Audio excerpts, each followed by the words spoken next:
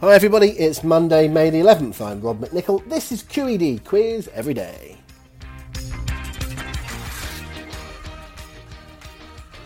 What's that you say? You're enjoying the letters-based quiz run? Well, we're going to carry it on today, one more day, until we have to look after Connections Tuesday tomorrow. So today, we're having some fun with initials in today's quiz, but first of all we need to have a little look at yesterday, in which we did 3-letter words. Not only did we do 3-letter words, we did 20 of them. It was a bumper edition of 20 questions. If you haven't heard those questions yet, download yesterday's podcast and you'll hear those 20 for the first time without the answers. Then come back to me and you'll hear us go through the answers as we are about to do.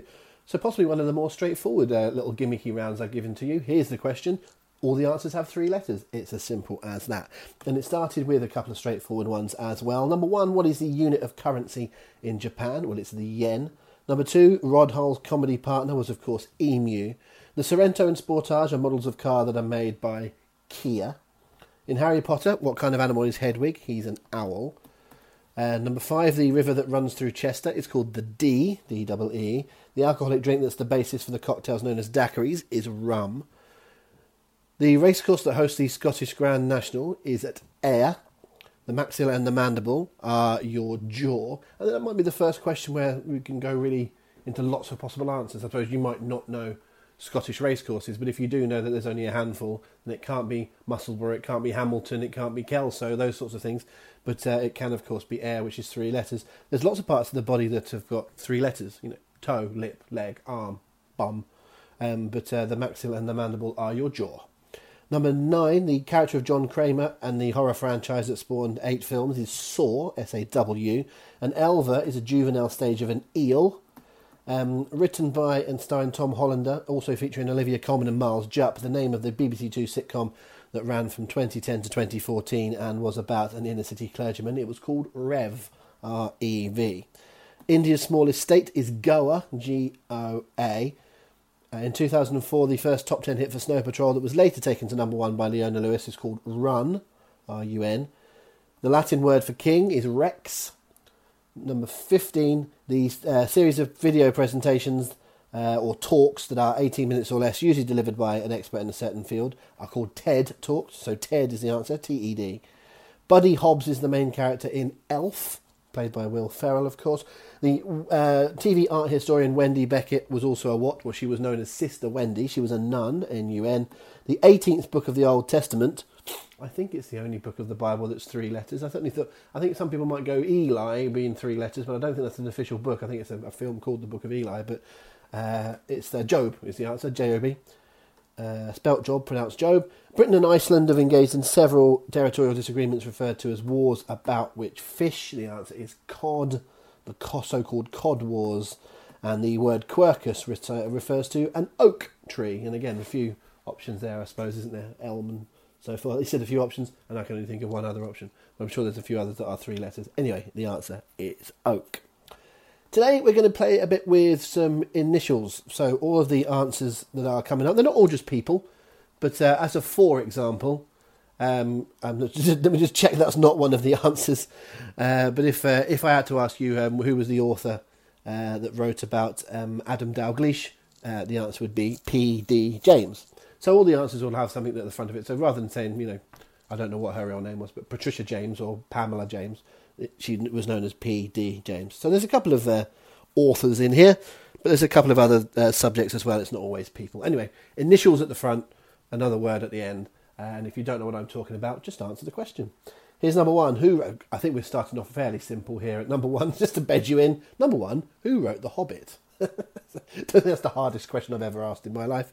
I never wish to offend anybody with any comments on here, and I certainly don't wish to belittle anyone's intelligence, because we all have different knowledge bases. I've met some of the cleverest people in the world in quizzes, and you ask them a very, very straightforward question about something that's in popular culture, and they wouldn't have a clue, and indeed vice versa. We all have our own different knowledge bases, but if you don't know who wrote The Hobbit, I don't think this is necessarily the podcast for you. Anyway, or maybe you don't. To be fair, you might know the surname and not know the initials, so that would be. I don't think that's ridiculous to not know the exact initials. Anyway, moving on. I am waffling.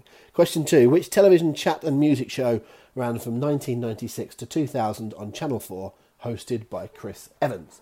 which TV chat and music show ran from 1996 to 2000 on Channel 4, hosted by Chris Evans?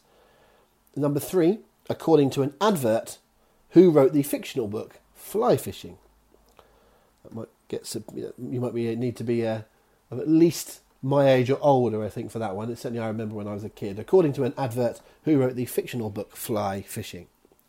Number 4, Wanderers, Oxford University and Royal Engineers were the first 3 winners of what? Wanderers, Oxford University and Royal Engineers were the first 3 winners of what? Number 5, which band had hits in the 1980s with Legs and Sharp Dressed Man? Which band had hits in the 1980s with Legs and Sharp Dressed Man?